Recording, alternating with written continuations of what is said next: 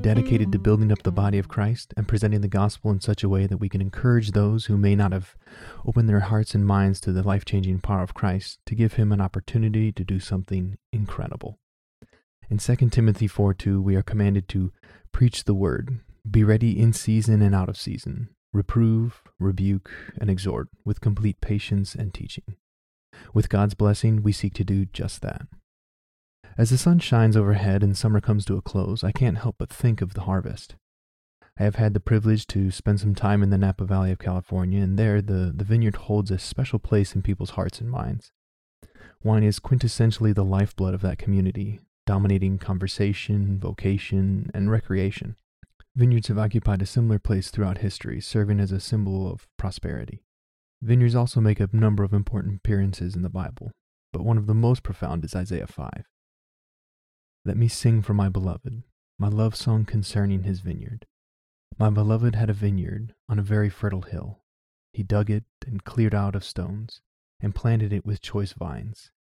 He built a watchtower in the midst of it, and hewed out a wine vat in it. And he looked for it to yield grapes, but it yielded wild grapes. The historical context is an Israel and Judah filled with wickedness, but our present circumstances are not unlike those described here. God has prepared for us a place to be fertile. He has given us incredible blessings. I'm not necessarily talking about those that are financial or social, though those are blessings that should be greatly appreciated. I'm speaking about the incredible gift of salvation and the Holy Spirit. We are a vine given a ground more nutritious and protected than any in the Bible.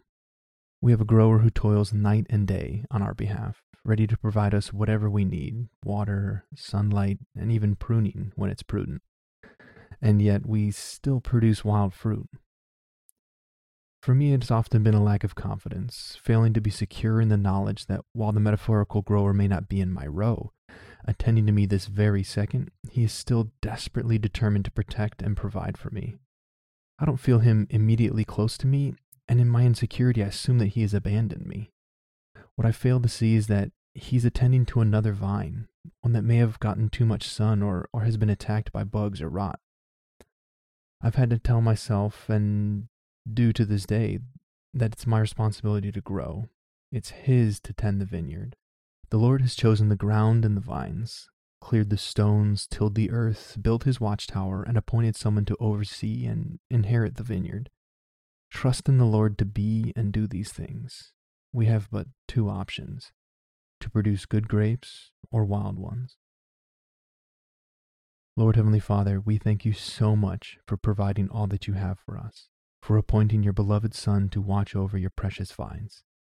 Your Son is intimately invested in our growth, and he does not forsake us, even when we may not feel his presence. Lord, we give our insecurities and our doubts to you, and we thank you for the strength and peace that you have given to us in the knowledge of all that your Son is and has done. Amen.